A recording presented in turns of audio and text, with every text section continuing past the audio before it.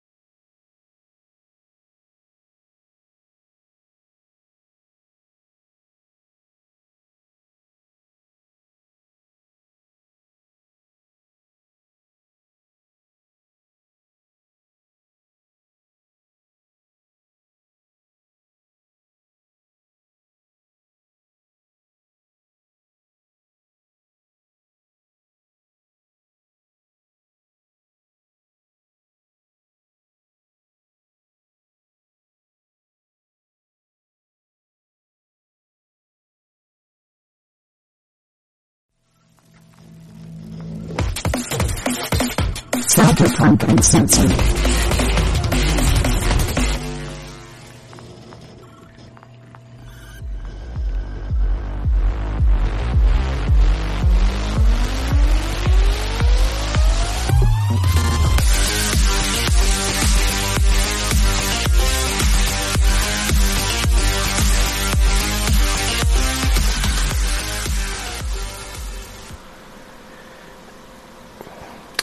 Hello everyone, this is CyberSmiley of CyberSmiley Datafort. We're presenting Tales from the Forlorn Dopes with my host, Wisdom. Hello everyone. Greetings, programs.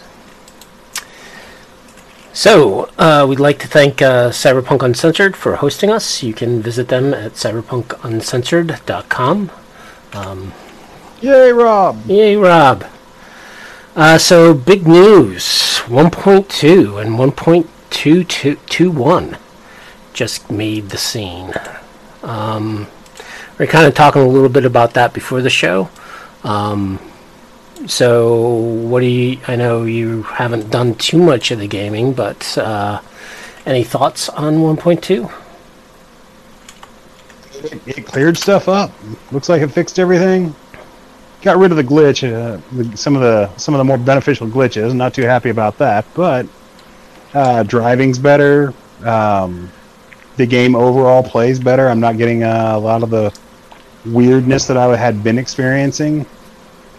Yeah, no, it's pretty good stuff. Yeah, less and less crap for whiners to bitch about. Yeah, I mean, the whiners are going to bitch about all the basically fixing their glitches, like, you know, the exploits that I'm sure some of the people have been the thing I just bitched about. Yeah, yes. You're right. But yeah, my painting and my duplication glitch back. Damn it. Yeah, I mean, there was a couple of things that I liked. I think they didn't do enough, especially like with the crafting. Yes, you can craft. Needs to turn his mic up a bit. Derek, there's a quest to turn up your mic. I can see. Yeah. I don't know what I can do about that. I can try to boost your mic as well on my end. I mean, I'm running this through my phone, so there's not... Is that a little better, Capricious? Derek, if you want to talk a little. I do want to talk a little. Actually, I want to talk a whole lot. I just want people to hear me. Is that any better? I got about a 6-second delay, so I'll learn whether or not it's successful or not soon enough. But anyways, yeah, so lots louder. Hey, guys. So we got Capricious, Nature in the chat, Vampire Bites, and Digital Craze. Thank you for joining us, guys. So, like I was saying... you've got an audience! Yay! The crafting, to me, they kind of got enough. But when it came to the multi... crafting part, I think they didn't do enough, right? Because all they do for the multi-crafting is either your health boosters, ammo, and grenades. And the thing I really use crafting a lot for is the mods, to try and produce as much mods as I can, mainly because the higher level mods, you can actually use lower crafting material to generate higher crafting material, as it were. Which luckily they haven't cheesed that out yet. But yeah, crafting at this point in my games is kind of a secondary thought for me. And I never run out of ammo, so I've never had to craft ammo before.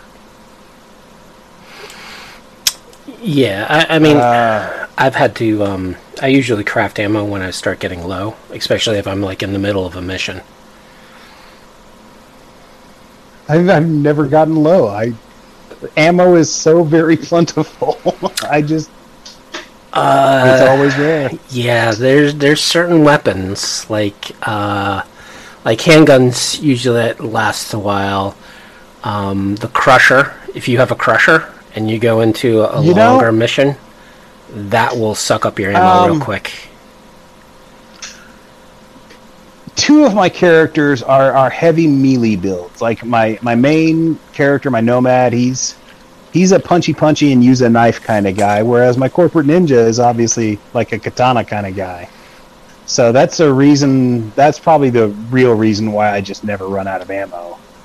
With the Street Kid Nomad or the Street Kid Netrunner, she's probably going to see some issues, especially since I'm going to gear her up to using like big honking heavy weapons and stuff. Yeah. So I can see how that's going to impact the game there. Yeah, with like shotguns. So a normal double barrel shotgun, or even the 4 shots. There are 2 shotguns that will definitely suck up ammo real quick. First is the Crusher, because it's on auto load and you get 12 shots and that thing just rocks. And then there's the... I love the Crusher so much. Yeah, and the Crusher is my favorite shotgun from 2020. Just because the original image of the Crusher is the gong from Appleseed. Right. Like, basically, just the image was traced. And yeah, you give me a handheld shotgun with a detachable magazine. Oh my god! And then there's that is it the 8-shot shotgun? So it's got 4 reloads and shoots 8 shots. What is it? Yeah, that's nice. Bazing or something like that. It's like a smart shotgun as well. I love that shotgun. It's good stuff. One of my fun shotguns, because you just like, as soon as you target someone... Not sure how you make a smart shotgun, I guess, but... Well, look up that shotgun and play around with it on one of your characters. You'll love it. Just to see 8 shots just come out of this thing and like zone in on one of the opponents, and just takes them out. Oh yeah, no, I know what you're talking about. It's beautiful. I can't remember the name of it off the top of my head, but it's beautiful. The Bazing something or other. At least the legendary version of it is called Bazing. Yeah. So, anyways, this episode we're actually going to be first talking about the NPCs and probably getting into, which of course will lead us into kind of the fluff of the game. So, NPCs wise, so let's talk about the the big ones, right? The Cyberpunk 2020 carryovers of Rogue, Johnny, Alt. I mean, basically anybody who was ever given a name in Cyberpunk 2020 is somehow still alive and still young. Except Morgan. Or at least relatively young. Well, no, we just don't know what's happened to Morgan yet. He apparently hasn't decided whether he's going to be dead or alive. But he's there. He exists. Yeah. True. I assume the original plan for Morgan is that he's going to show up in DLC. But it is kind of weird that they've written Johnny Silverhand, in telling his story, has personally taken over the Morgan Blackhand parts as well as his own. Yeah, which I don't know. I still not sure how I feel about that, but again, the problem with this game is it is a computer game, and I see it as that, right? It's separate from tabletop, right? Sure. And what they had to do to make a computer game isn't necessarily going to work with what you have on the tabletop, even lore-wise, right? Because I think they were trying to create it, and I think from the way they tried to create this story, right, of Johnny taking over you, and FYI, there's going to be spoilers. Johnny's alive, and he takes you over. So many spoilers. And if you made it into our 3rd episode and you're still surprised by spoilers, I don't know what to tell you, buddy. You should Yeah. probably just relax and enjoy it. And then trying to explain Johnny and also pull in all the lore from 2020 and from, the source of the tabletop game. And you see it in movies, right? When you read a book and you watch a movie and you're like, okay, that character is like all these 5 other characters rolled into one, right? Yeah. And I think that from a story-wise is kind of, it's a difficult transition, But yeah, I think it's a shame that, because they do talk about Morgan Blackhand. Yeah. I mean, very briefly, but he gets like 4 or 5 like solid mentions throughout the game. So he's there. He's out there somewhere. Yeah. You're right. Vampire Ra's is definitely dead, or at least his meat is dead. He's Ra's Bartmos. I don't necessarily trust that like his consciousness isn't still out there downloaded somewhere. And that body was in. If Johnny Silverhand can live, Ra's is out there. Oh, definitely. I mean, he is the king of the net, So, yeah, he'll make his own version of Soul Killer and do it better, maybe, and bring himself into the world with his soul. But that body seemed very, very fresh for 50 years of rotting in a yeah. I mean, container. there was still ice in that fucking thing. Like, what kind of ice is that? And how does that work? But there we go. Yeah, and I think the writers and I noticed some editing issues. It gave I forget. I'm trying to remember what NPC told about this, but the way they talked seemed like they were talking about something that happened 20 years ago, which would have been in 2020, but it's been 50 years. Well, I mean, they talk about Ra's dying in one of the supplements, and I want to say it's Firestorm. Happened around. Yeah, it's supposed to have happened around 2025 or something like that. Well, the venture, so the 2023, right, when the nuke happens, is the same time that Bartmos got aced. Yeah. So it would have been around that time. But you never know. I mean, right, so they've been retconning a lot of things. Even Cyberpunk Red retconned Yorinobu, right? So in the Firestorm supplements, they talked about how the players found basically a soul-killed version of Yorinobu that Kay... Yeah. That Kay basically had Yorinobu right. killed. You are totally right. I had forgotten about that completely. And of course they retcon it in Red, saying that, oh, well, it was actually a duplicate or an imposter, right? Yeah. So to me, it's like, okay, if you soul kill them, that means you have their consciousness, which means you can look at their memories, and if their memories don't match up with what Kay remembers, he's going to be like, yeah, this is not my my brother. Yeah. But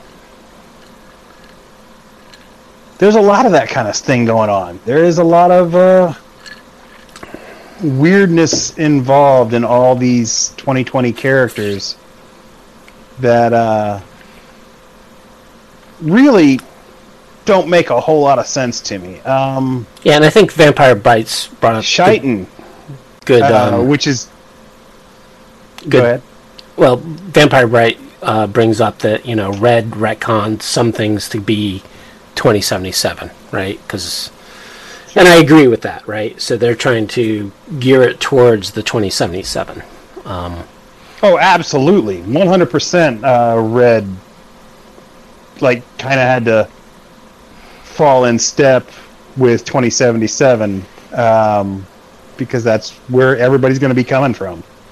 I mean, everybody new to the tabletop game is going to be coming from Red or from 2077. So, yep, that's just the way that has to work. So to go further on with some of the NPCs, because I think that we want to talk about.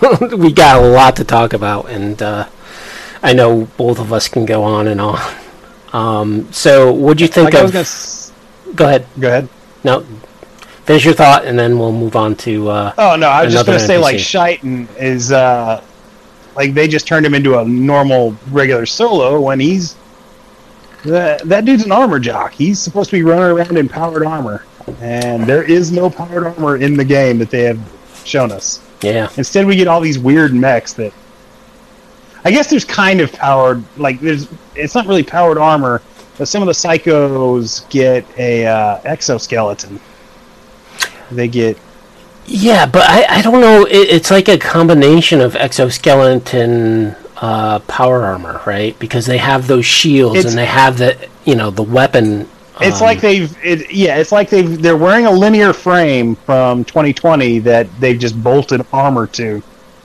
And some weapon mounts. Yes. Basically, it's the power loader from Aliens.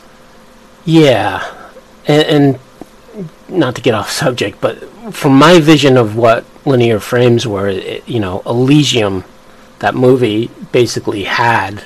That to me is a linear frame in which you have that was some metal on the outside, versus what they have with the Cyber Psycho, which is. Not necessarily you're fully encased, but it's bigger than a linear frame, It's like a hybrid between the two. Yeah.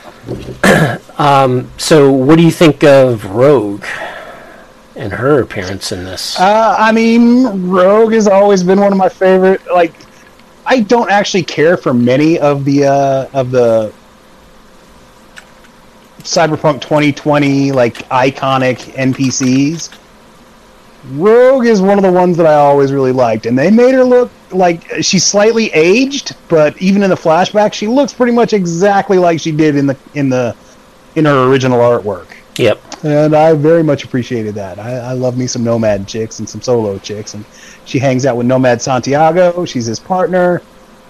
It was weird that he got so shafted by the whole thing. Like, he appears as Rogue's partner, wearing like a weird, goofy poser outfit. Like, he doesn't look like a nomad at all. He looks like a roadie for like Motley Crue or something. He looked like Saul, just in different clothes. Sal's his stuff looked used, and that's the thing. To me, that's the defining feature of a nomad, is their shit looks heavily used and worn. Whereas, I don't know, was he wearing like tiger stripe pants or something like that? And they were all, he looked weird. He didn't look like how I had pictured Nomad Santiago to look. Well, I'm wondering if he obviously, with my love of Nomads, I know. But my wondering is if the designers, artists, kind of like took, okay, we're in 2077.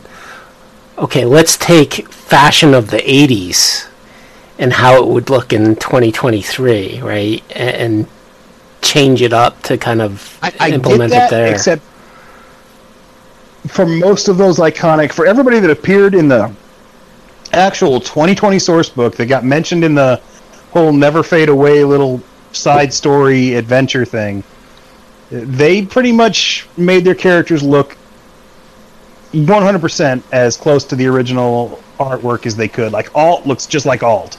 Johnny looks like Keanu Silverhand or Keanu Reeves, but that's Keanu Silverhand. I like that. That much money,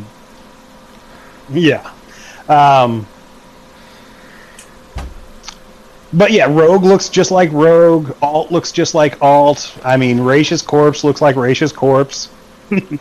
But for some reason, Santiago gets shafted on the idea. Mm-hmm. I guess face-wise, he looks pretty much the same. The original artwork is what cemented my love. I mean, he looked Mad Max, and that's what I want to see. It's just a small complaint that I'm bitching about endlessly for no reason. Yep. And what do you think of the interpretations of the Arasakas in that family?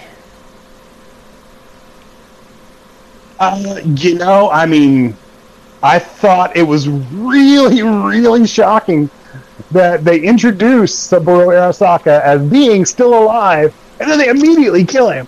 Just like, wow, right off the bat, like out of nowhere.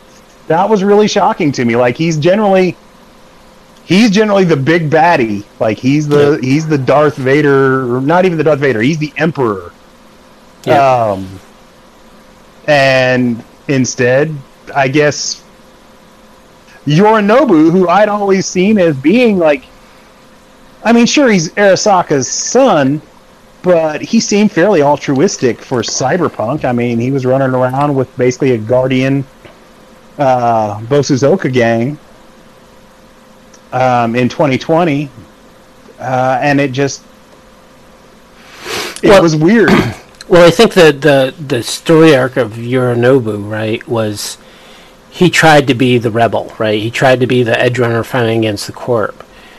And he came to a revelation before 2077, even I think before even Red, of I can't defeat this evil. I have to be, I have to ingrain myself into the evil and seek a way to become the power of that evil. Sure. Because it seemed like that whole thread at the end with all the various endings was not the Arasaka ending, but like the other couple of ones. It seemed like he was trying to bring another war between him and Militech, right? To destroy Arasaka, right? It seemed like he was trying to make Arasaka go on a death, basically a death journey into, or a death fight to just finally destroy them. I liked Hanako. I liked the character progression.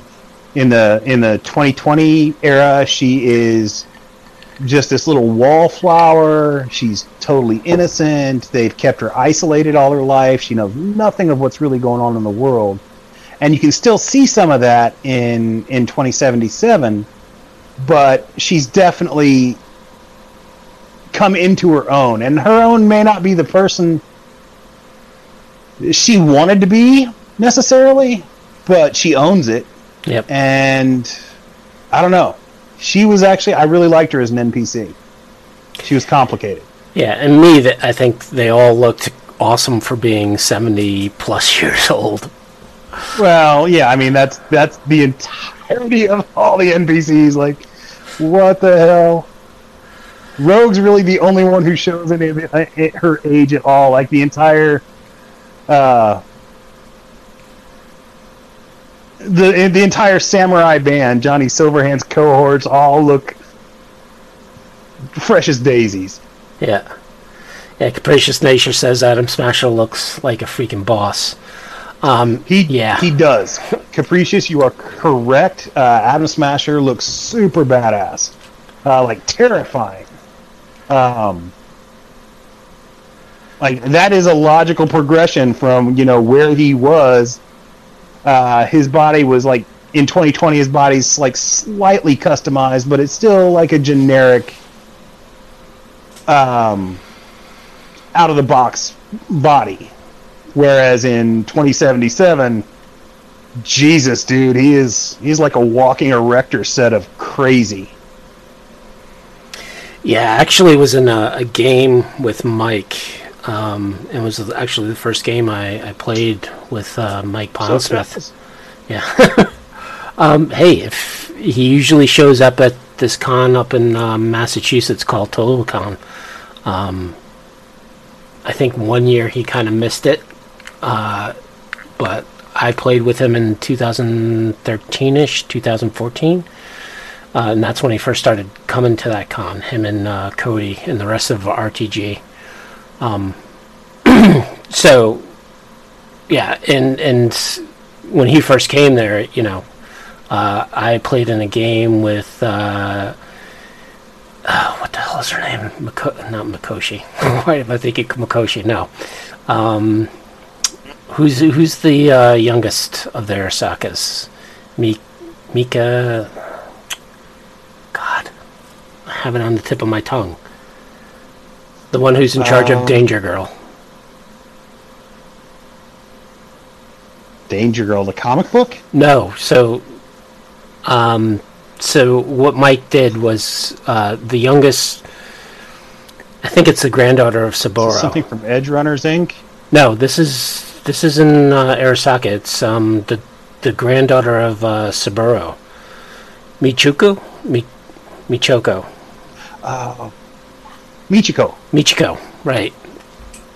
So the game, I'm sorry if I'm going off of what we're talking about, 2077, but anyways, Michiko, right, our group was there we were hanging out in Afterlife, and Adam Smasher was there, and of course none of the players really had too much cyberpunk knowledge, so they didn't know who Adam Smasher was, and I basically said, do not fuck with that guy, don't start any shit with him, he will kill you. And everyone's like, okay, sure, we'll take your advice. And then bound and determined to fuck with that dude just to and then to prove my own silliness. Yeah, Michiko came into the bar, and she was looking for, what was it? Is she old enough to be in a bar? She's Arasaka. She can go where the hell she wants. I guess if Mike's running the game, she can do. Yeah. But she wanted the taste of Night City, and basically our group was there to give her a guided tour of Night City. It didn't end well. Well, it ended well for her. It just didn't end well for us. But anyways, yeah.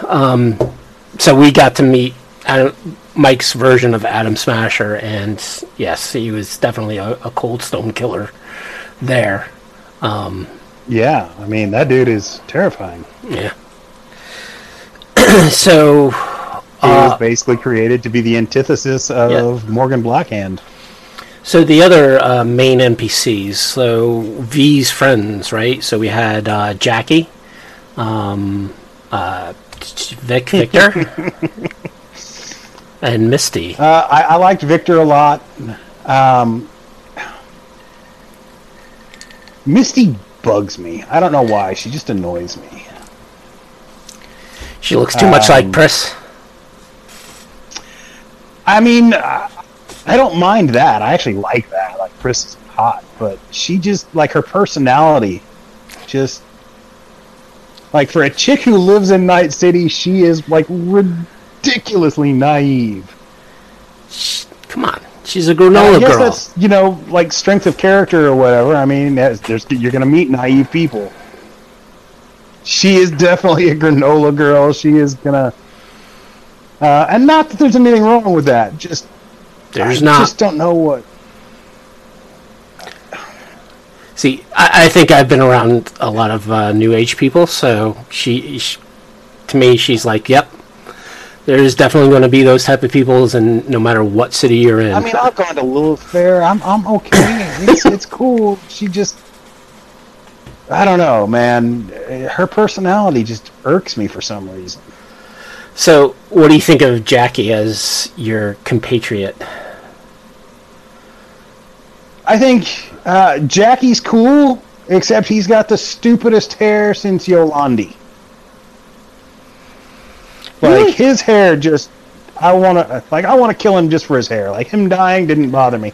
That and the fact that he's constantly, whenever you're having to do a mission with Jackie, he's constantly getting in your way and getting you killed.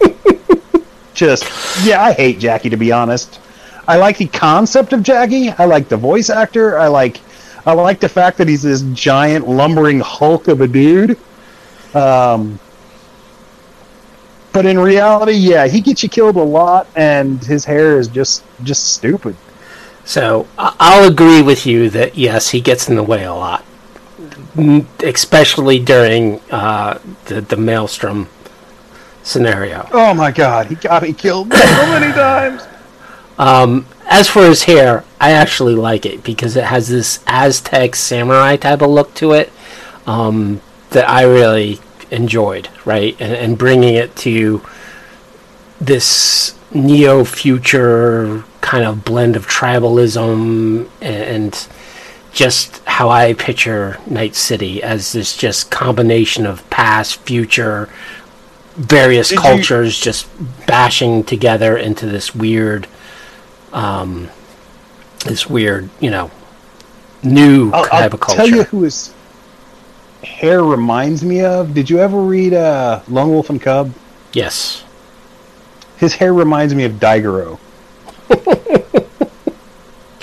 I look at him, I look at his body, and he's like this freaking Hulk. And then I look at his face, and I'm just like, you look like an infant, dude.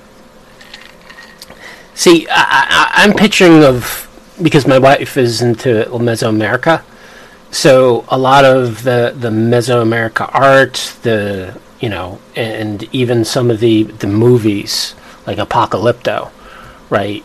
That hairstyle. I haven't put that together until now, but that actually makes a lot of sense. If that's what they were going for, they did a good job. I still think it looks dumb, but I get the cultural reference.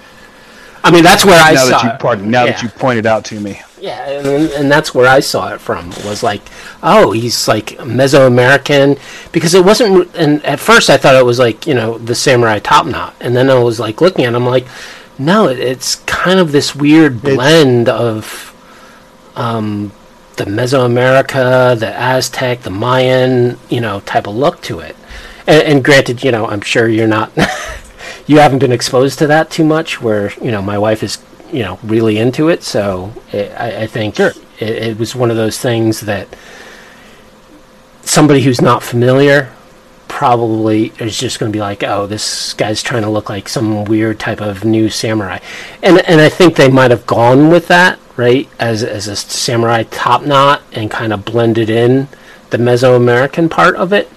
I think that's. Yeah, no, I think you're right. That, like I said, it gives me a new appreciation. I hadn't seen it in that light before, and that makes sense. It still looks dumb to me. Like, it's always going to look dumb to me. And if you were to take me back to Mesoamerica, I'd be all like, you guys have stupid looking hair. I'd say that to him too. Then I'd probably get sacrificed on a pyramid somewhere. Yeah. Blasphemy, but I'd stand by my words. Well, there's a lot of other, customs that the Mesoamericans had, like, the lip piercing and the nose piercings, and the severe piercings that they would do.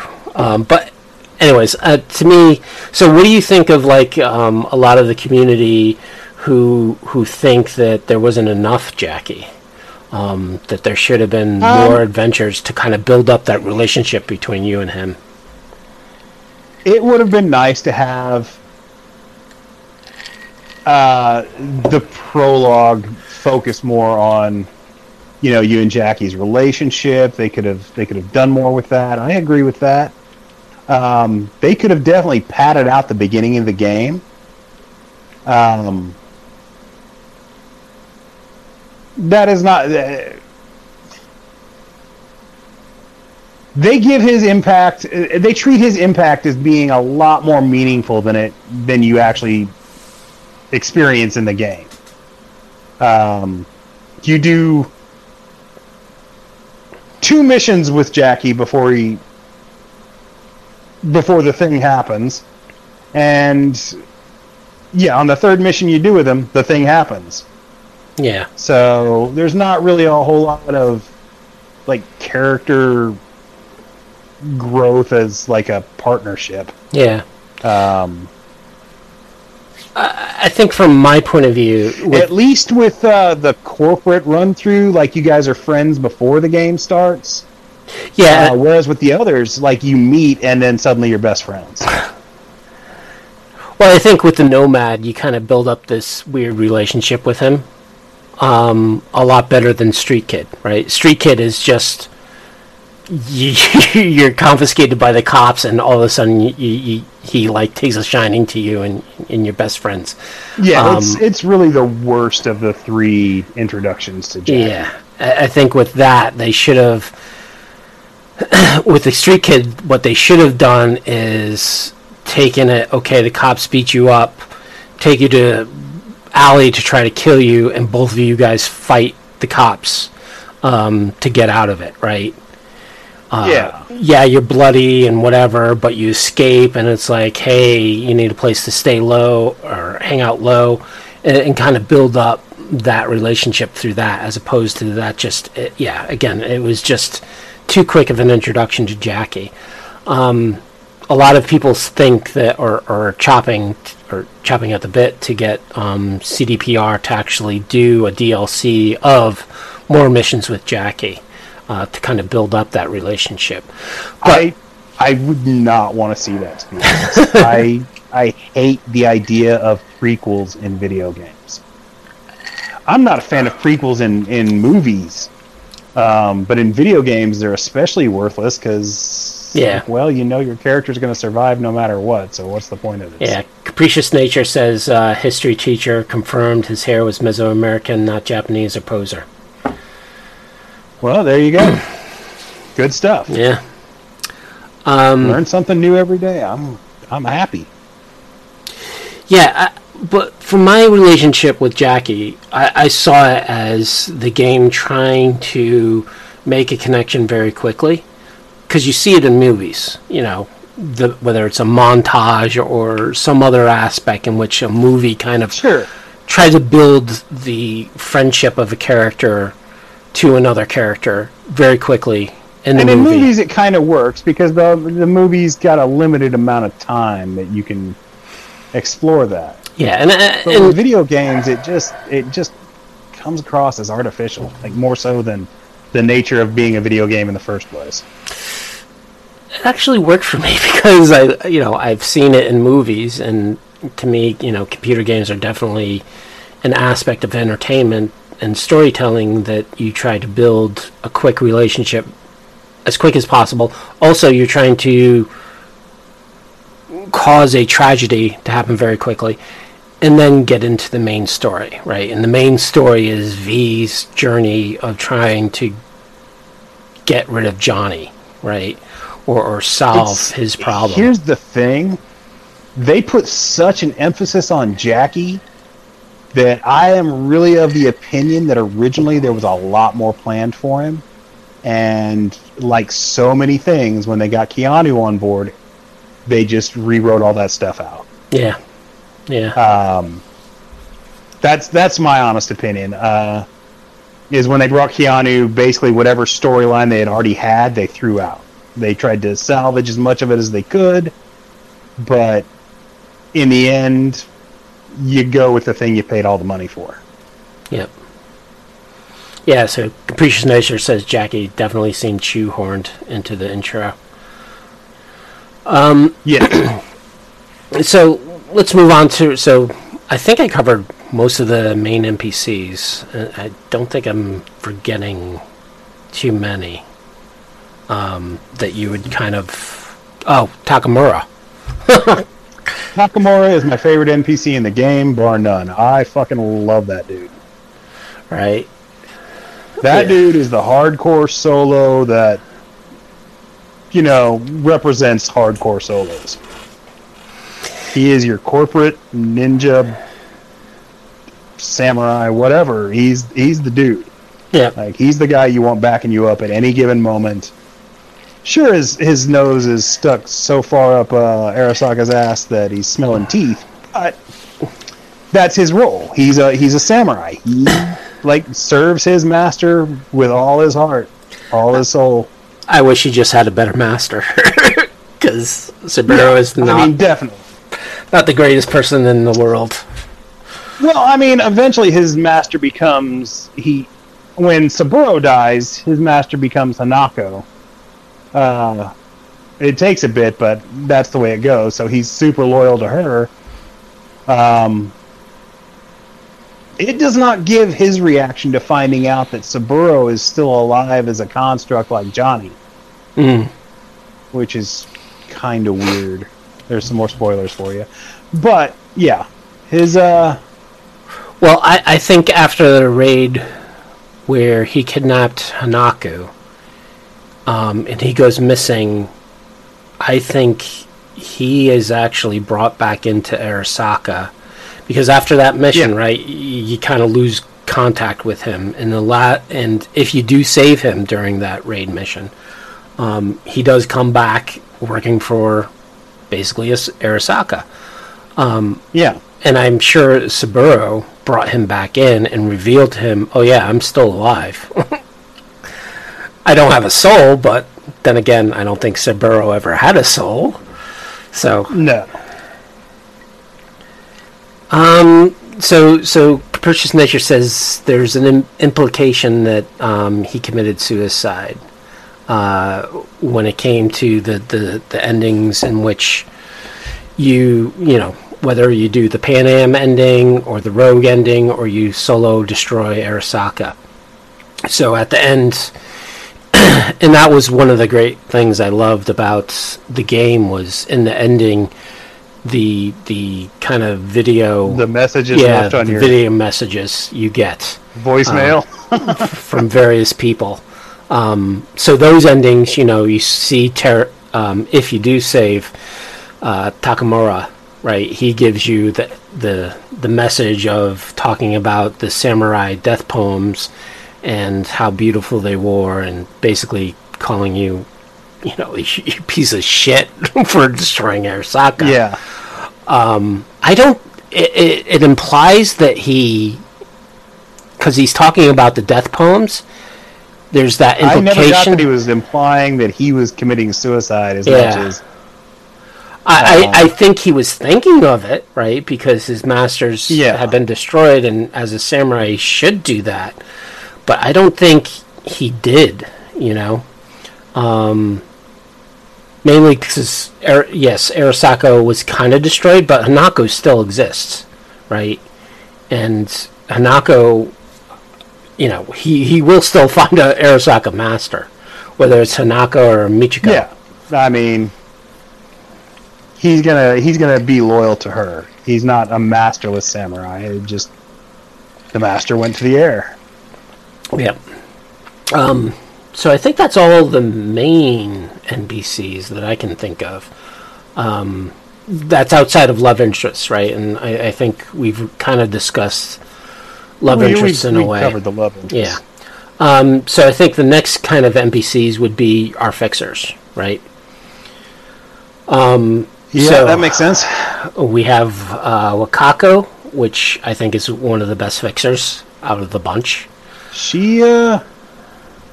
She's definitely got the most going on as far as her importance in the game. Most of the other fixers they're just kind of there. They give you some jobs, but beyond that, they're not really important. But Wakako she's important. She has her hands in all the pots. Yeah. And then you had what's her name? Regina Jones. She was kind of a main kind of fixer because of the Cyber Psycho missions, right? Yeah. I liked Regina. I didn't give her Skippy back. Fuck that. But, prior to the duplication fix that they did, you could actually give Skippy back and still retain him in your wall. Oh my god, I wish I'd thought of that. Damn.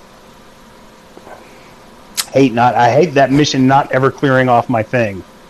Like, I don't even care if I fail it, but I wasn't going to give Skippy back, but I hadn't thought of, like, making a duplicate and turning it in. Damn! Curse you! Why would you even put that in my head now that I can't do it, you bastard? Sorry. The other interesting fixer I liked your little headquarters thing. Yeah. Dude, to me, and again, I think this gets into the fluff, is just how messy everything is. Just like full of junk and full of garbage. It's like, yes, when you go into the corporate, some of the corporate NPCs areas, yes, it's nice and clean, but even then, like, what was it, Carrie's place? Yeah, he's a rock star. He's messy. Yeah, that's because he's a junkie. Yeah, but he has a maid. He has people to go and clean that stuff up. It bugs me that when you get control of these places, like when they become your secondary safe houses, you can't clean them. That bugs me, 'cause my OCD is looking at that place like, are you fucking crazy? Roaches running around on the floor. What the fuck? Yeah. I think the other interesting fixer would have been Padre. I like that character. And isn't he a 2020 character? I want to say there's a fixer who was like this kind of ex-priest in Night City. Or in 2020. The main book. It's possible. Padre Ibarra. I don't think they're the same character. Although I think Padre is supposed to be like a reference to it. And there's a couple of those. There's a couple of characters who are clearly references to others, and while I can't think of them off the top of my head, if they get mentioned, I will. Yeah. But yeah, I think he's a reference to the character that shows up in the books. I don't think the names are the same.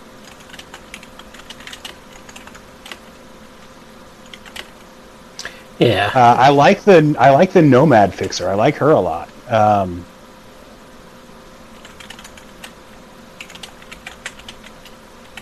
The Padre's really dirty though. Like he has you do some, like all the really dirty missions come from him, even more so than Wakako.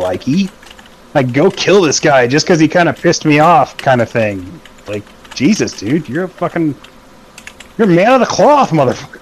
What are you doing?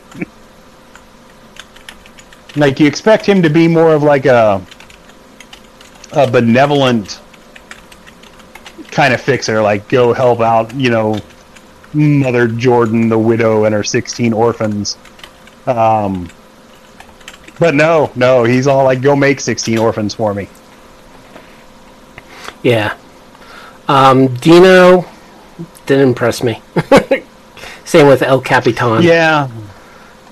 Yeah, I didn't, and Mr. Hands didn't care for any of those three. Like their missions. I thought Mr. Hands were okay, but but Mr. Hands had a little bit of character, which I liked. Just in the whole no, don't come visit me. Everybody else is all like, sure, come on, hang out. Dino's all like, or El Capitan's all like fucking hanging out on the side of the highway somewhere. Like, how is this an office?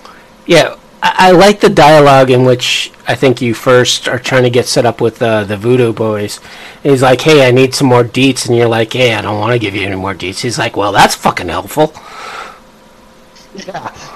This is making it so much more difficult on me. They're just going to fucking kill you. I just thought that dialogue was very humorous, which kind of endeared me to Mr. Hands as a character. So yeah, that's the Fixers. So Dolomane, sure, I'd consider him a fixer. He's just a really limited one. Well, which version of Dolomane, him or his children? Yeah, I liked that mission. I liked seeing all the weird, distinct personalities that that his cars fracture into.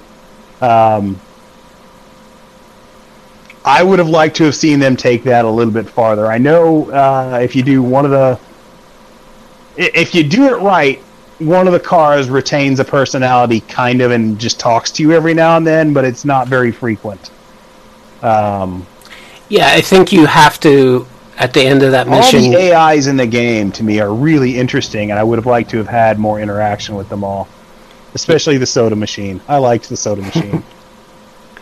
Yeah, well, that was interesting one where Brendan and who was the girl he constantly was kind of talking to? The chick that hangs out, talks about her son. Yeah, so in or the boyfriend. In real life, those are husband and wife voice actors. Oh, that's awesome! I did not know that. Yeah. But yeah, Brendan was pretty funny.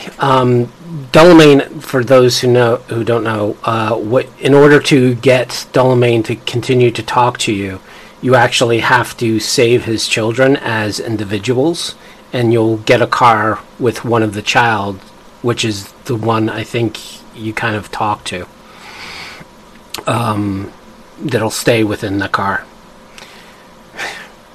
Capricious Nature puts up, oh good, Brendan. He puts a little tear place on there. Yeah, that sucks that you couldn't have saved him. But then again, he's like, no, you idiot, I'm not an AI. I'm like, no. Yeah, he even tells you, I'm not an AI. You're an AI. If you're able to do that, you're an AI. Yeah. Capricious. So, other NPCs, whether they're opponents or other background characters, any of those kind of stand out to you? I like the Netrunner that hangs out in the afterlife. I liked him a lot.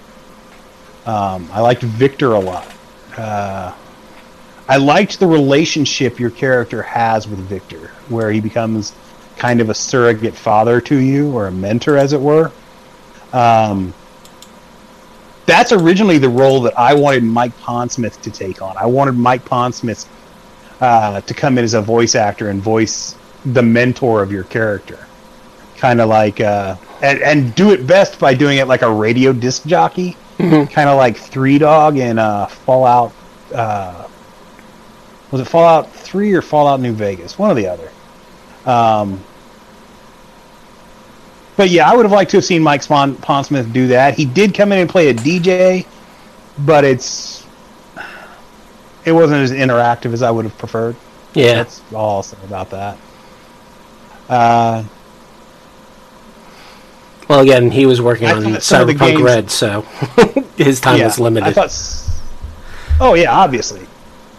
Just he's got such a distinct voice that I would have utilized him fully if I were CDPR. He's got such a he really has some of the most tender moments of the NPCs that you come across.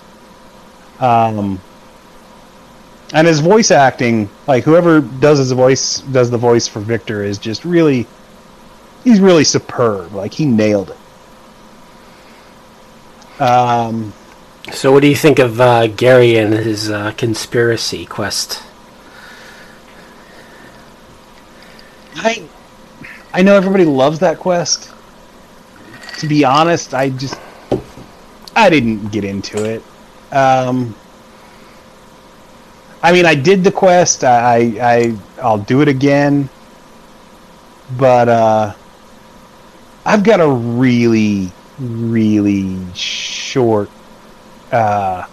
tolerance level for conspiracy theorists. Yeah. I know I play Cyberpunk 2020. I should be all open to it, but no, I am not a fan of conspiracy theorists. I think, especially when they're all wacky like that. And they kind of try to hint that yes, his conspiracy theories there was some truth to it. But the problem was, as soon as you found out, okay, maybe he is telling the truth, the quest ends. And that whole storyline just falls apart, which to me was just I would have loved to have... Yeah, and that's really what bugs me, is you can't follow up with it. You can't... It doesn't go anywhere. It just ends. And you get a couple of calls from him later on, just to rub salt in that wound of you will never get closure on whatever the hell is going on with this couple. Yep. I'm sure that I'm going to mention something that I'm sure is going to be very near and dear to your heart is the Nomad family with Saul and the whole crew there. That is absolutely near and dear to my heart, and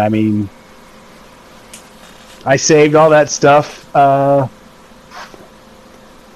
as much as I could. I drug out those missions. I liked every single one of those people. I like Saul. I think Saul is doing what he thinks is best for the Nomad community. Regardless of he and Rogue getting into it. You mean Pan Am? And Pan Am. Sorry. Regardless of he and Pan Am like disagreeing on so much, their hearts are both in the Nomad community, and they're looking out for their peoples. They really got the Nomads right, and that's what I was worried about, is that they wouldn't. I was actually like truly surprised by how much attention they gave the Nomads in Cyberpunk, seeing as how they're kind of, I don't know, they're just, it was really surprising to me. Well, they did have their own source. I expected the game to basically be nothing but city shit. Yeah, I mean, they did. They're one of the core character classes, but with all the corners that CDPR was cutting, as far as, you know, true mechanics and like faithfulness to the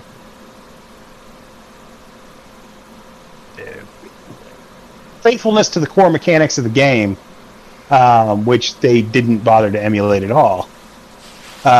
It really surprised me that they would go as far as they did with the Nomads, as opposed to just making the game take place entirely inside a big city.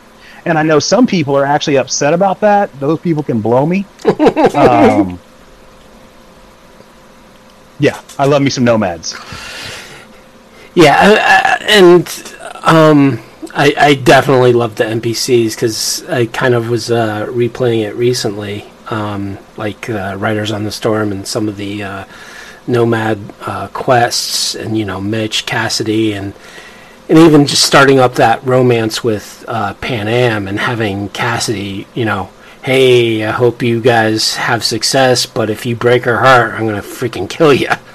Or the family's going to come after you. And just how, you know, the interaction with Mitch, kind of, I don't know, it seemed like it kind of pulled me towards, especially with the ending of, okay, yeah, I want to go with the Nomads. I don't want to take the Arasaka route. I don't want to storm the castle with Rogue. I want to be with friends and people who appreciate me and everything I've done for them. So I definitely see that as them trying to tell a story of how Nomads are really more of a family. Because they could have gone the other way of, you know, reinforcing the concept of a Nomad in the beginning of, hey, all of them are just, you know, raiders and wraiths and ambushers and killers, and they just rule the wastelands, right? Like the Mad Max bandits. Like, all Nomads are supposed to be Raph and Shiv, and they're all like, no, that's not what it is. Yep. Honestly, I think, like, the Nomad community, it's the most, like, working with them is when you feel the most heroic. Yeah. For the most part. And that's, I mean, I like feeling like a hero when I'm playing a role-playing game. Yeah, I mean, Some people want to be villains. I want to be a hero. It makes you feel like you're doing something for the better, not just, you know, any type of self-centeredness or hey, yeah, I just care about the money or whatever, but you're doing it for the family, for a community. Definitely like that. I mean, I get that, you know, originally the way V is written, he's supposed to kind of be a little bit of a sociopath, a little bit self-absorbed and shit like that. But the thing is, if that's who my character is, I don't care if he lives or dies. I want to care if my character lives. That makes the whole game worth playing to me.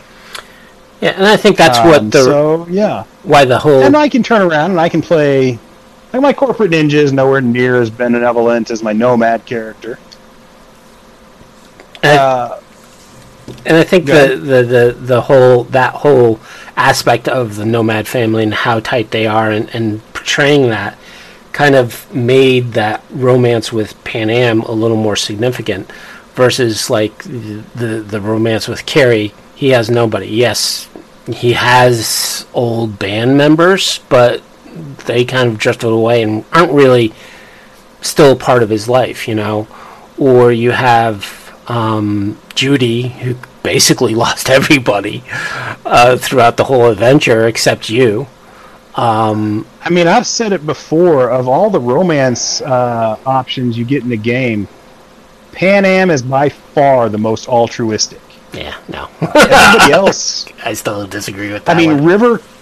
River kind of comes in close behind her. Yeah. But with River, it's really a personal issue. Like, it's all about his little nephew and whatnot. Yep. River or Panam, like, she's trying to help her family.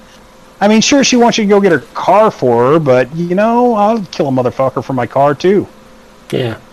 That's the nomad thing. Your car is your identity. Yeah, and I said this in the previous episode with Panam. Is I say, yeah, I would agree to you, except that one point in the end story when basically you're trying to have a very difficult talk with her about, I'm about to freaking die. She thinks you're breaking up with her. I get that. I get that she's pissed off. She doesn't know that you're dying. She thinks you're gonna break up with her. I get that, but still, it's just one of those people who reacts too quickly before listening. Which, again, it's a pet peeve of mine. And it doesn't matter if it's I get that completely. I mean, I have an irrational hatred of Jackie's haircut, so I get it. And that just, like, loved her. Yes, she's very emotional, very passionate. Love that. And then just that was like, whoa, I've dated a person like this. I do not want to be anywhere near a person like this ever again. I think Capricious, if they put in a nomad market, I would have been over fucking joyed to see something I created show up in the game. That would have made me a very, very happy boy. Any kind of reference to me or my site, I would have been happy with. They do. I didn't. If it exists, I haven't found it. Yeah, I think we're far enough into the this stream to basically say that I'd like to say that a lot of the people who got attention for being part of Cyberpunk or whatever was basically YouTubers. If you were a YouTuber beforehand, the CDPR and even Artausorian loved you because you are the trendsetter. You are you are one of those people. I am not going to say anything about that on the podcast because I don't have anything good to say about it. It's just and again, it was one of those things that I think. And speaking, it's influence and free advertising for them. Influencers, yes, that was the word I was looking for. There was a lot of influencers. My opinion of anybody who calls themselves an influencer in the first place is already about as low as it can get. But and I think for that's me, the last I'm saying about that. And I think for me and Derek, I think we may have been kind of influencer, but I think we were the old guard, right? Which I wasn't ever doing anything to try and influence anything. I was just putting out material because it's what I enjoyed, and I thought maybe other people would dig it too. And you have, and I know you've influenced people, and I know I've influenced people. I never tried to monetize it or. Yep. And I tried not to ever let it give me a swelled head, even in situations where people are telling me they're fans of my work. And I think that was part of the community back in the day is, hey, we're just going to put stuff out there. You can like it, you cannot like it. Doesn't matter, right? We're just pushing it out there. If you enjoy it, and it's all free, and we just want to share. So I think that's any other NPCs you wanted to talk about? They kind of... You know what? I do want to talk about some other NPCs. I want to talk about side characters that just exist in the game as basically Easter eggs. Who's your favorite Easter egg character in the game? Easter egg. See, the problem with the Easter eggs that I've encountered is basically all the corpses. Okay. Right? So you had the Terminator kind of Easter egg. The Terminator. You had Furioso over in the There was a Blade Biotechnica. Runner corpse. Right. Basically, you come across Roy, and Yeah. my favorite NPC Easter egg in the game. If you go down near Wakoko's place, you actually run into him when you're doing the Judy mission where you have to buy Brain Dance. He's just a little side thing. Like, he's not actually part of the mission. He's just a Is he Lenny? video, and he's Lenny fucking Nero. Like, that is his actual name, is Lenny Nero. I never noticed that. I'm looking at him right now on my game. He's dude in a slick fucking suit, kind of longish, scruffy hair. Dude, I mean, he's Lenny Nero from Strange Days. Like, that is my favorite Damn. Easter egg in the game. I just like, okay, this is a scumbag NPC. I didn't even think of making that connection. Yeah. You know, I didn't either until I, like, scanned him. And then I was like, it says his name, like, Lenny Nero. I know there's a side alley, I think, in Valentino territory in which you get Chappie, or you encounter kind of the crew of Chappie, right? Yeah. So, you know, those kind of weird things that you're like, oh, okay, I get this. And there's other things that I don't even get, you know. Like there's one near Rivers Place in a tunnel with 2 people dead that they said was an Easter egg, and I'm like, yeah, I've never played that game, so don't know what it is or what they're referencing. I came across that, and it looked like it should be relevant to something, but I couldn't place it. Yeah, there's some videos on YouTube where people are talking about the Easter eggs.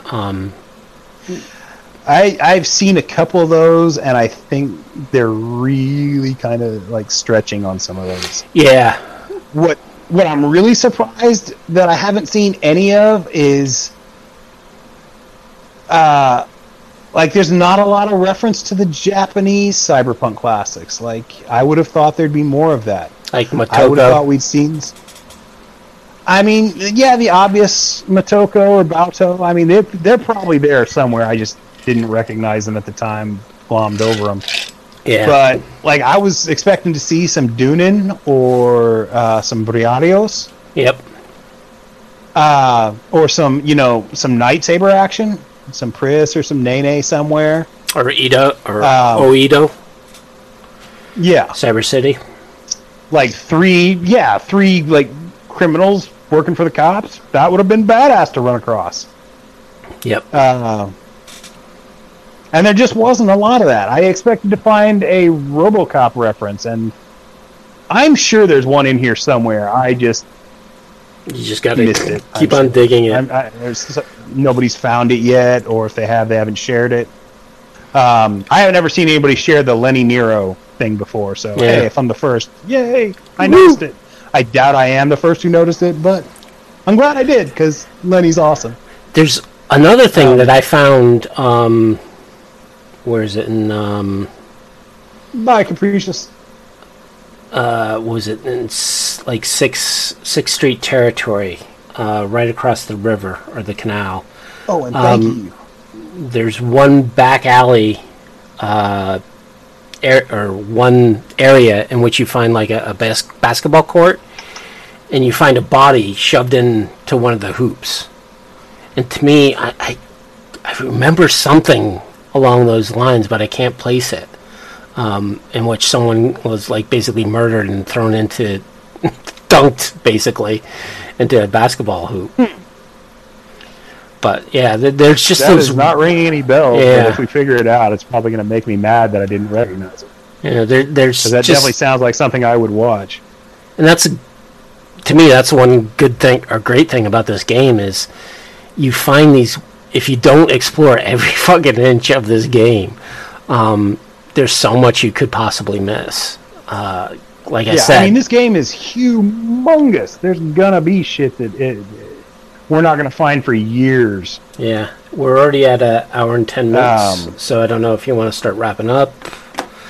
And we'll probably get to the fluff. I mean, next game, I'm not in any next hurry edition. to go anywhere or do anything. All right, I wasn't sure. So we can continue. I just need to take a quick bio, though.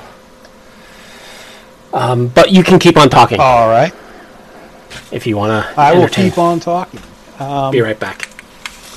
Capricious, thank you for including my Nomad Market stuff in your Vehicles of Red supplement. I did see that. I liked it.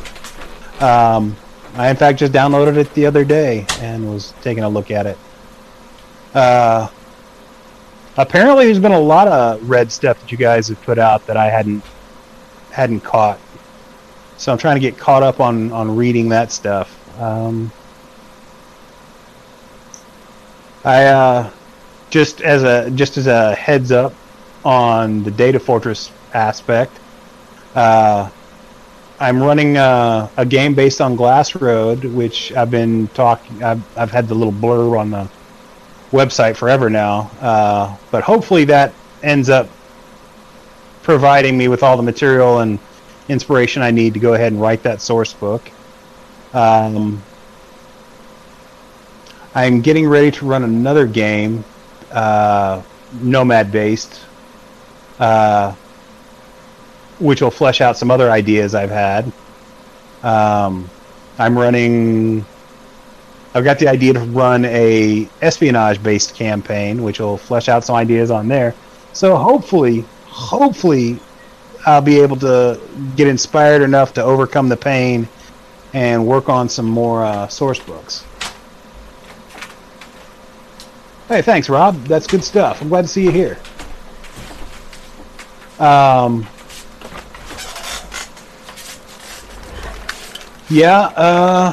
top of that, I'm hoping this podcast I'm doing here with Will goes well. I'm hoping you guys are enjoying it. I'm back. And he's back, so I can stop trying to fill rack my brain of jibber jabbering. Never wanted to be a radio host? I mean, sure I did, but then the idea of I'm much better conversationalist than I am just like somebody who goes on rants. My rants tend to turn angry if you let me go too long. Yes. Nobody wants to listen to the old angry dude. Oh, come on. At the kids to get off his lawn. Everybody loves that. I mean, granted, you're not a boomer. At least that's going for you. I mean, at least I've got that going for me. That is true. Gen X in the house. I am neither a boomer nor Karen. Who's in the house? What? Gen X. Gen X. Okay. Sorry, I misheard what you were saying there. Yeah, Gen X definitely. Yeah, so other NPCs, so the Pirellas, I thought they have a very political attitude. I'm surprised they didn't have us killed or as a possible leak. Maybe that's a future DLC. I very much would have loved to have seen them come after me. Because, like I said, I like the conspiracy theories that are in the game, the ones that come like they're proven to be true. I want to find out more about that shit. I'm mad that I didn't get more closure on the Pirellis. Well, I'm mad that I don't get to go back into that groovy apartment with all the hidden rooms. Yeah, I heard, or I forget if I saw it or read an article about the game designer who did like the Pirellas and some of the other scenarios. Basically, that designer said, yeah, real life, you don't always get the answers to your questions, or nothing always gets solved. So real life, it's a video. Yeah. I want to have more of that cool freaking espionage, like feeling like a James Bondy super spy in Cyberpunk kind of way. And I guess he's done it in The Witcher. I don't even care if I got closure. I just wanted more. Yeah. But he specifically designs his scenarios to leave unanswered questions, right? Which is great as a storytelling option, because you always leave I that mean, option you always of want to leave them, I can want always more. fill in more, you know, and can but it continue only matters if you do fill in more, bastards. Yeah. So I'm trying to think of other NPCs. So from NPCs gangs, right? What do you think of the gang representation, at least from 2020, right? So we had the Maelstroms carry From a over. 2020 standpoint, it's weird that some of these gangs are still around. Like, okay, Maelstrom is my favorite 2020 gang out there. Like, I love Maelstrom.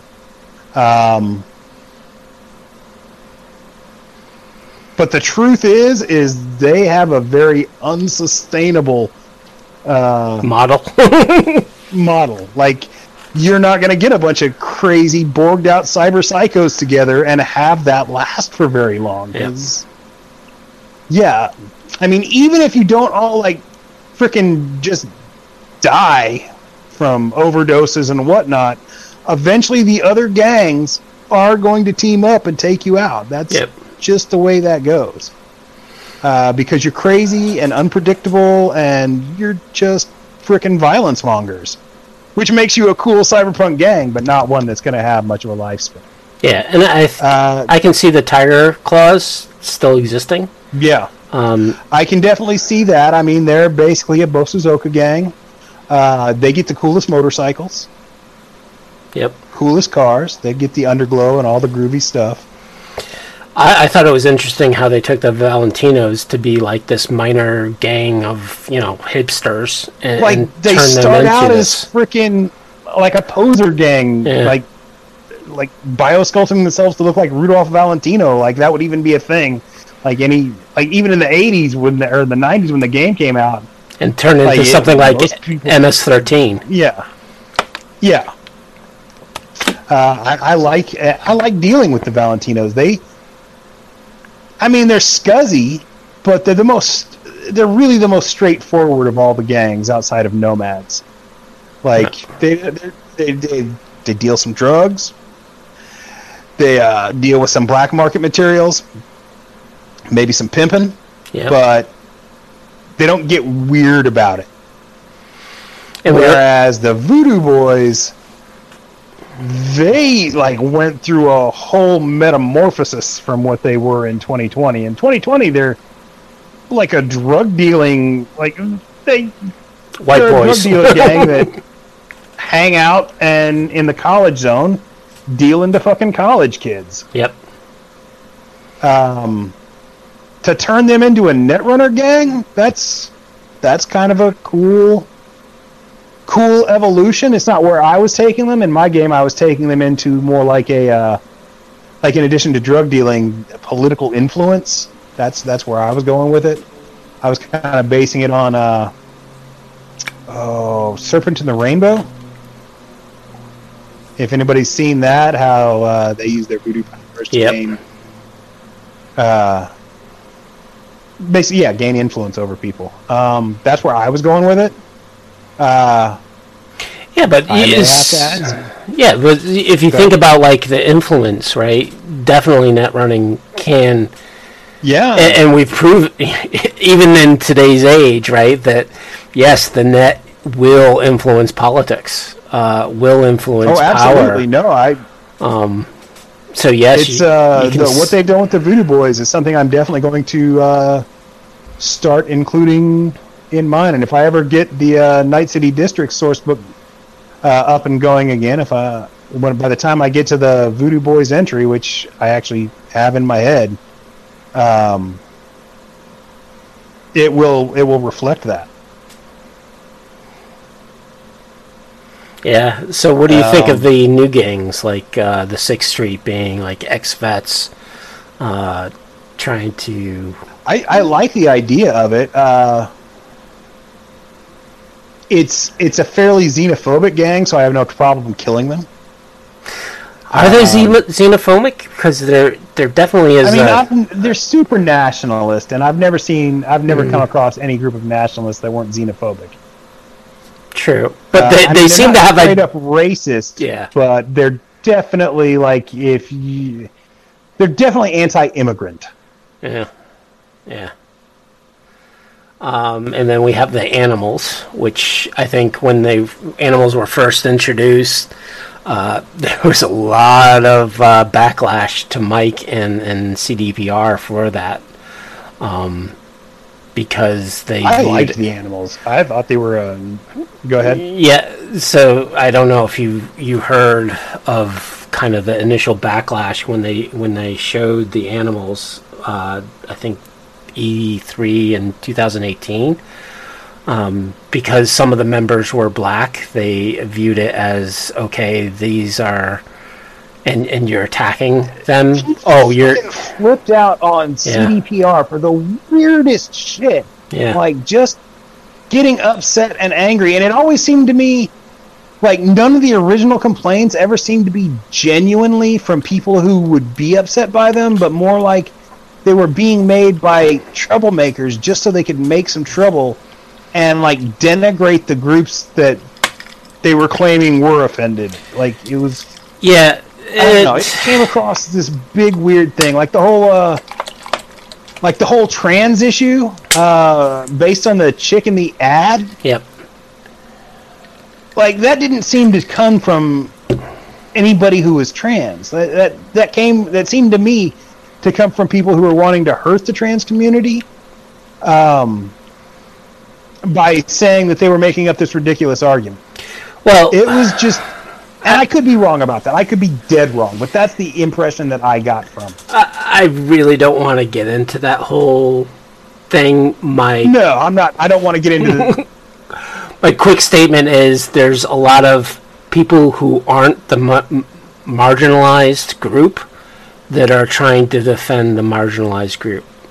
And they're not doing a good enough job, right? Because I think the person who originally said that the animals is horrible because they're portraying black people as being called animals didn't even know Mike Pondsmith was African American, right?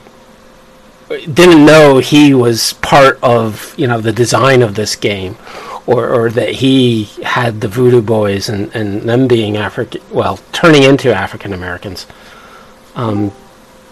Did you lose me, or did I lose you?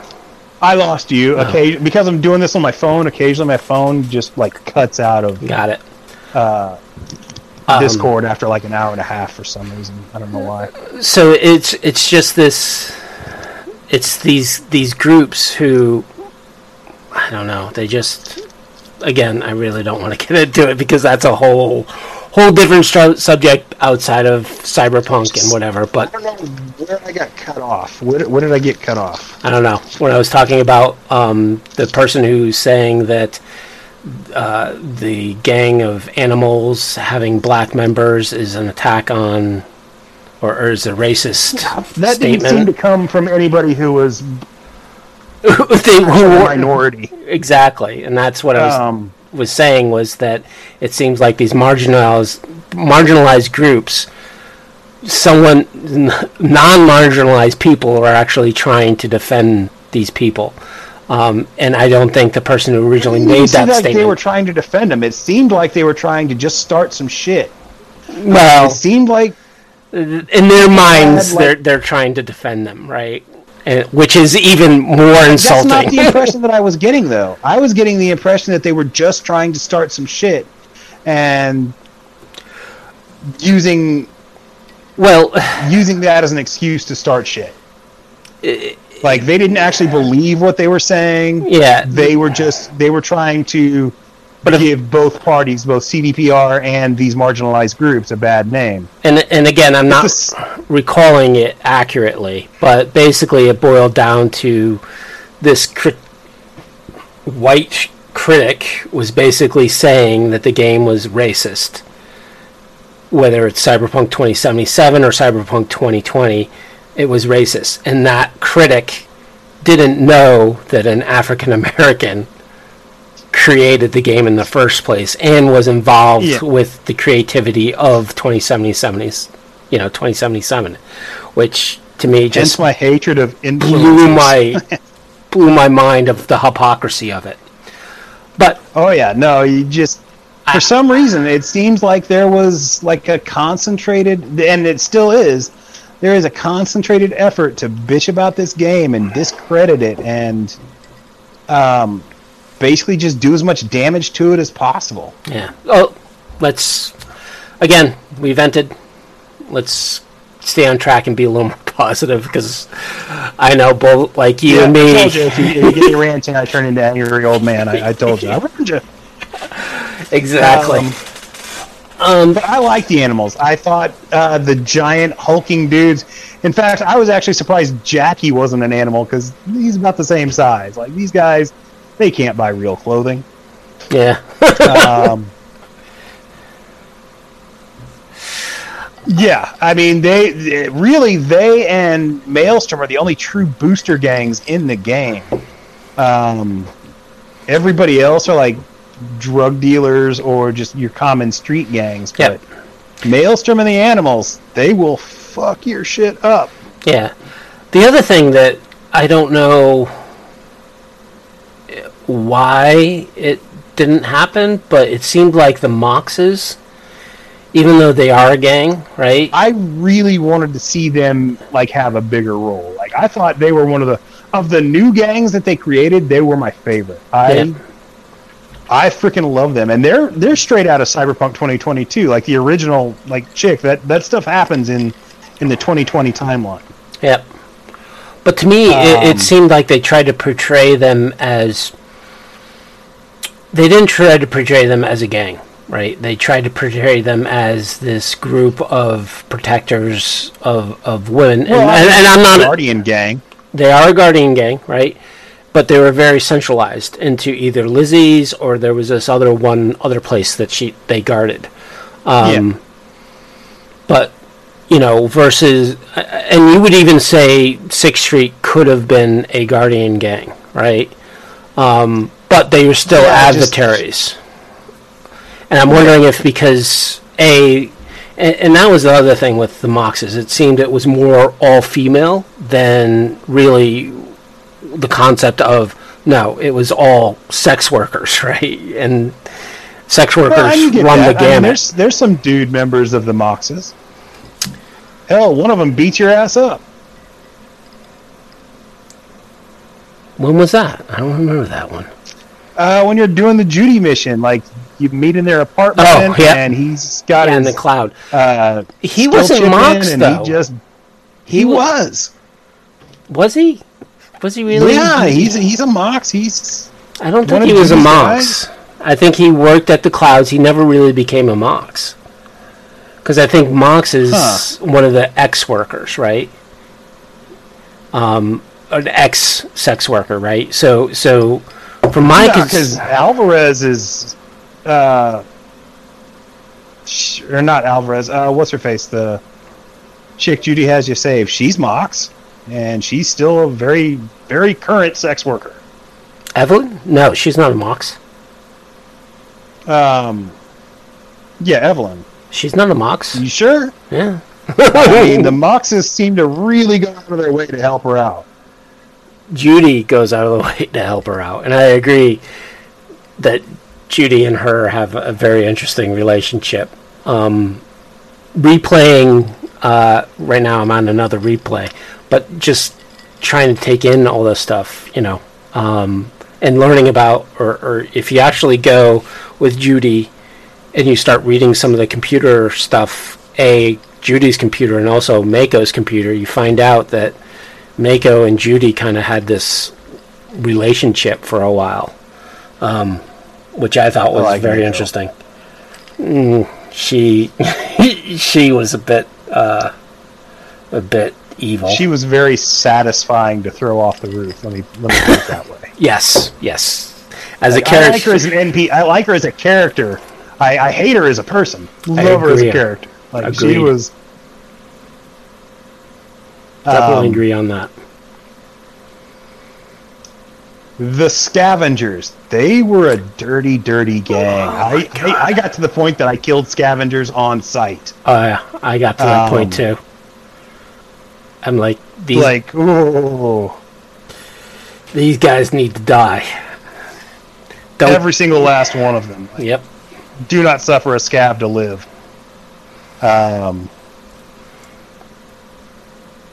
Yeah. They were my favorite gang to hate in the whole game. Like, Yep. they were by far my most hated enemies. Yeah, I almost forgot about them, about talking about them. But yeah, I just, with the first mission, yeah, I kind of didn't like them. But as you learn what scumbags these guys really are, yeah, you just want to wipe them off the face of the earth. There are a lot of scumbags in the game. Yeah. And I think the next group would be Dr. Fingers. Oh, jeez, yeah, speaking of NPCs. Oh, he was God, great. Dude, that dude is so slimy. He was great. I almost feel bad for John Waters, because the video game character was such a scumbag, but then again, John Waters is a fucking scumbag himself, so... But yeah, just like talking to him, he's constantly like on that little hand so sanitizer. creepy. Click, click, click, click, click, click. What are you talking about? Click, click, click, click, click. Yeah. Just the casual way that he's all like, just sold her to those guys. I don't care what they do. Blah blah blah. It's not my fault. The world is shit. Blah blah blah. Oh man, I fucking hate that dude. Yeah, Fingers. Like, I had to play through that like several times just because I kept beating him to death. Supposedly, if you don't punch him, he's actually a good cyber or ripper doc for you. If you don't punch him, if you can hold off on it, he gives you some good options later on. I have yet been able to do that. Yeah, it's just, oh man, he once he starts pushing Judy's buttons, it's pretty much over. Like, I'm just, I just, it's so satisfying punching him. It really is. So, other NPC that's actually on the screen right now is Claire. What did you think of her whole arc? Like I said in the last show, Claire is my favorite female NPC. I wanted to romance Claire. Like, I liked her more than I liked Pan Am. I liked her more than I liked Judy. I liked her more than I liked a ton of people. I thought she had a interesting arc, although the end of it is kind of anticlimactic. Yeah. But she's also the cutest. Like, she's adorable.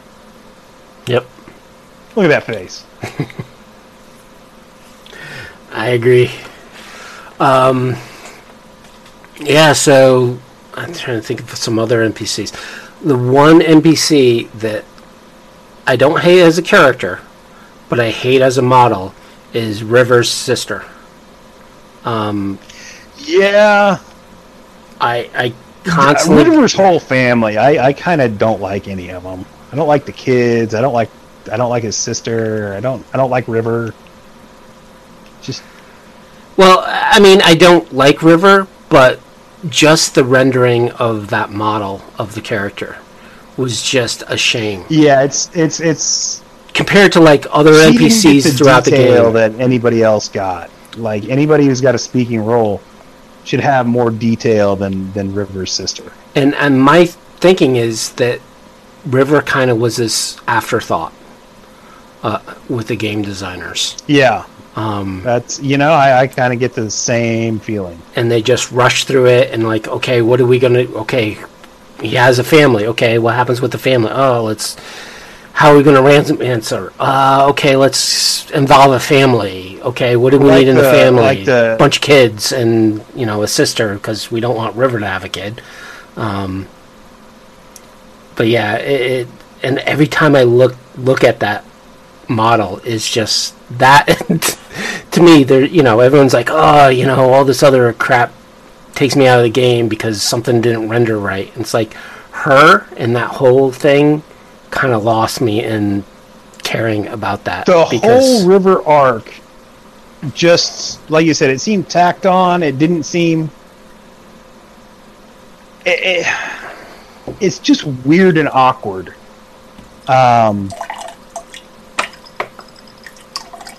Yeah, I think you're right. I think it was just kind of tacked on. I think originally it was nothing more than the,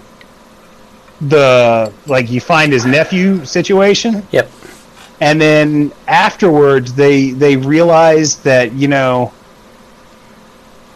they needed a male love interest, and so they just kind of tacked him into it. Yeah, it definitely does not feel as polished as the rest of the love interests in the game. Yeah. Speaking of two other NPCs that we completely skipped over is T-Bug and Dexter.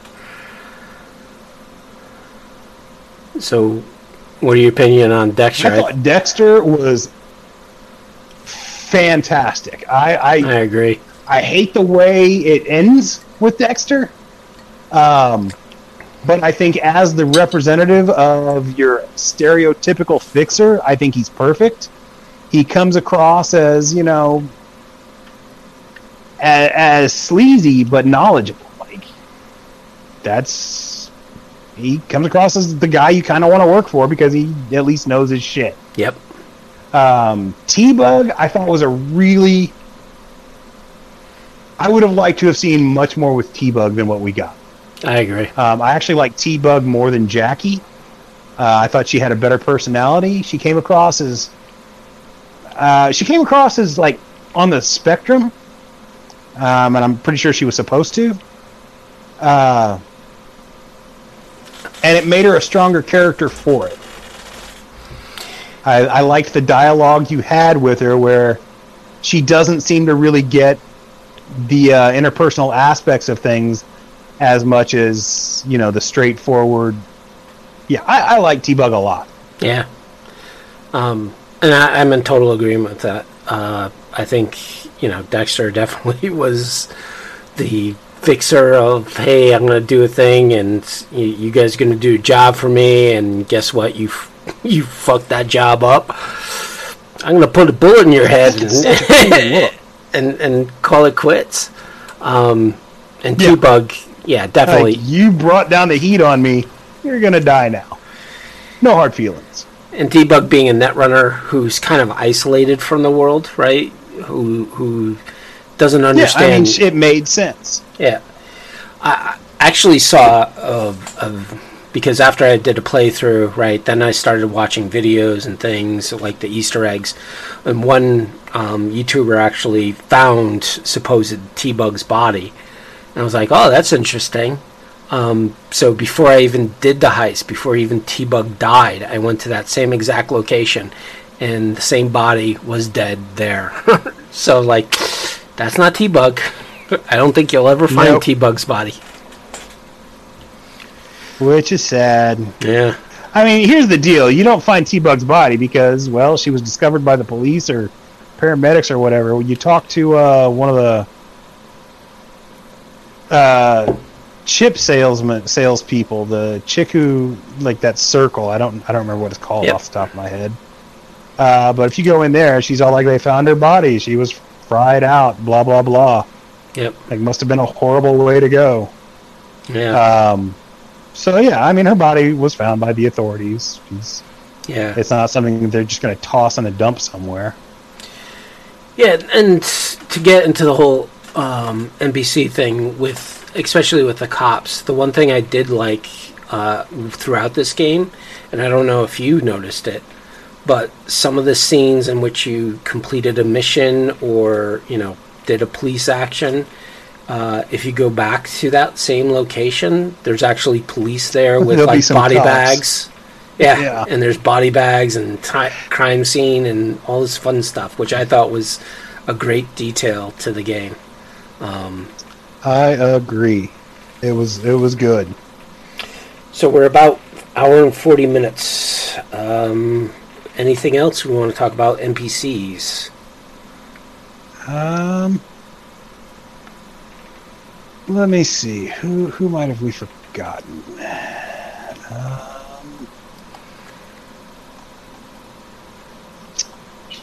Going through my phone list here. Lizzie Wizzy. What did you think about old Lizzie Wizzy? She was interesting, yeah. So let's talk about the rockers, right? We had Lizzie Wizzy and what the hell's that? Crack, Us Crack, right? So Lizzie Wizzy, yeah, she's definitely gone cyber psycho. Yeah, it was a good portrayal of somebody like slowly going cyber psycho. I appreciated it. I agree that she should have killed her boyfriend because he was trying to kind of change her personality. And yes, as a cyberpunk character, I would have done the same thing, except how she was afterwards, and when she started going off the deep end. That's when I was like, it was another one of those things that we don't get to know how that ends up being. Yeah, just no closure on that. But it was fun while it lasted. U.S. Cracks, on the other hand, I adore those girls. I very much adore those girls. Like, they sing my favorite songs in the soundtrack, other than the end title version of Never Fade Away. Yeah. But yeah, Pon Pon Shit. I'm all about Pon Pon Shit. That song is so ridiculously upbeat. Yeah, my first playthrough, I didn't get to do Blue Moon's mission because I didn't know there was a mission afterwards because of how that whole arc with Johnny kind of was like, I don't know, it seemed late in the game from a main story point of view. So it takes place real late in the game. Yeah, and the problem with that whole setup is there's days and days in which you need to let shit happen. And my first playthrough, I saved like that whole thing, and I really didn't even get into Carrie too much. And then I find out, oh yeah, like when I was looking at the video, after I did my first playthrough, I started like looking at videos for like, Easter eggs and fun stuff like that. And like, I saw this thing called, the Blue Moon mission. And I'm like, what the hell's the Blue Moon mission? I didn't do that. And find out, you have to complete all of Carrie's stuff. And then several days later, you get to, deal with the Us Cracks.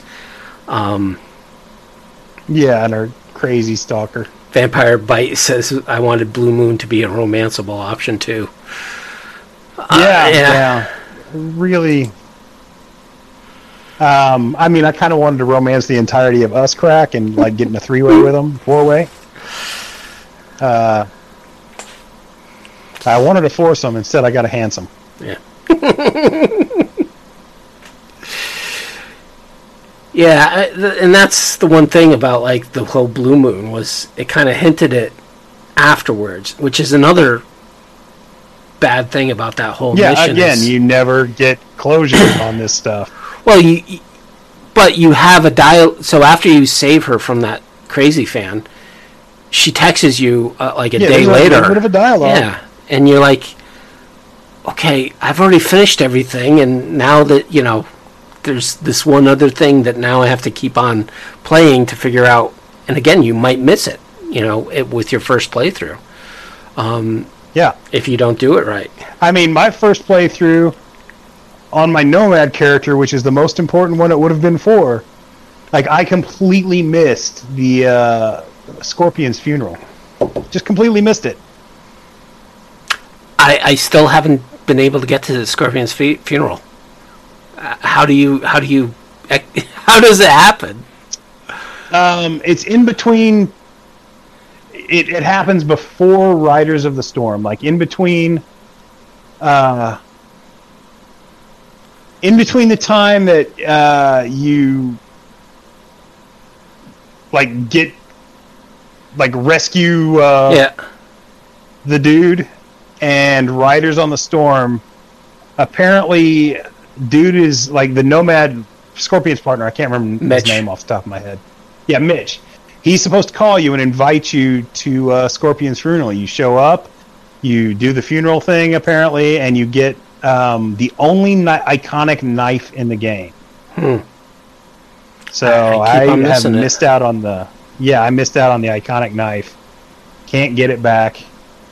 Because I originally missed out on there's a katana that you get from doing the raid Kashiwagi Hotel or whatever it is. Where you have to go upstairs. Konpeki Yeah, you got Plaza. to go onto the roof, and there's Konpeki Plaza. You go onto the roof, and there's a katana in the car in the AV.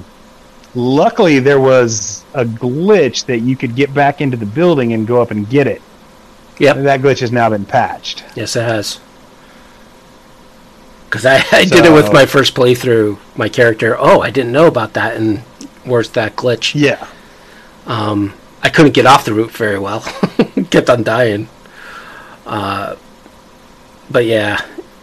Yeah, I mean, there's things like that kind of annoyed me with the game, is that you can't go back to the scene of the crime, basically. You can't replay the missions. I don't know why you can't replay the missions in this game. You should be able to, because some of them were just freaking fun as hell, and having to play through the whole mission or the whole game to get to that mission sucks. Yeah, and during my first playthrough, there's always that sense of urgency, right? And from a first playthrough, you don't know, I know this person is telling me we need to get this done quickly, but no, I can go throughout this whole building, collect everything, and then continue the mission, and it doesn't affect anything. So I always took it as like this sense of urgency that really wasn't a game mechanic. It doesn't help things that some things you can just put off forever, and then other things are time sensitive, and if you leave the area during the mission, it fails and you can never go back and do it again. Like the shooting gallery challenges, if you don't do those when you first open them up, you're screwed. You just fail them. Or even the initial boxing. So don't do them by accident. Robot, you can easily ignore it. Oh yeah, no. Both my secondary playthroughs, I've missed being able to fight the thing because I was trying to. I was just trying to get to the gun store. Yep. And by going into the gun store first and then leaving, when I came back, you can no longer fight the robot. And especially all the missions that start with like calls was a problem, because if you're like in the middle of something and you get a call and you accidentally hit F or do something else stupid, the whole call could just be canceled, and maybe you got the call, maybe you accepted, you don't know. You miss out. Which kind of was annoying. So, we're about an hour and 15 minutes. You think we got all the NPCs? I think we got all the ones that matter. Yeah. I mean, there's like a couple of hundred NPCs in the game. But it's not like we're never going to talk about the game again. As long as we're doing this podcast, we can still come back to it. Yeah, so I think for the next few, some of the subjects we're going to be talking about in future is fluff, which is going to encompass environment, story, music, the news broadcasts, and gear. Another topic we're going to talk about is the gameplay, so graphics, the controls, the combat, net running, and other aspects within gameplay. Yeah, exactly. And then we'll come up with a conclusion and recommendation, or our recommendation of whether or not you should play this game, and just our overview of what it is. So I think 3 more podcasts will be done with 2077, and then we'll start getting into things like Cyberpunk Red review, possibly other like movie reviews. I think we were thinking about. Sure, just anything Cyberpunk related. Anything we can even tangentially like rope into being like adjacent to Cyberpunk 2020. Yep. So I guess we'll wrap this up. So I'm CyberSmiley from CyberSmiley Datafort. You can come there at cybersmiley.net. I kind of been doing quite a bit of bug fixes and a few minor tweaks to the site this past month. I think my mania has kind of been pushing me. One of the things you guys can be looking for is I took the headline news items from the Night City sourcebook as well as Red and kind of expanded that list, and I'm going to create a automated generator for headline news. So expect that within the next awesome. So expect that within a couple of weeks. I mean, granted, the titles you'll get will definitely need a little bit of work, like introducing a specific corp and maybe rephrasing the full title, but it should help with generating like news items. And also, I just told Wisdom here that I'm introducing some of the Interlock Unlimited character generation and some of the life path options there, and to the life path options for the Cyberpunk 2020 character, as well as the life path generator. Sweet. So, turning it off to you. I'm Wisdom, Derek Bernier of Data Fortress 2020. I told you earlier in the rant when Will was doing his IO that what the things I'm working on for Data Fortress. I will say this. I'm not very comfortable doing this, but it's about ready. It's about time to re-up the hosting plan for Data Fortress 2020. Anybody who's interested in making a donation can go to any of the Data Fortress sites, the blog, the site itself, the forum, the file archive, whatever, and there will be a link there. Nothing compulsory, just it's coming.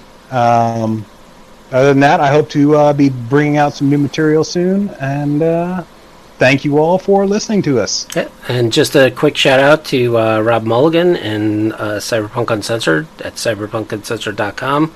Thanks for hosting us on their Twitch channel, and we'll see you guys in about 2 weeks. Have a good night. Oh, yes, sir. Yeah.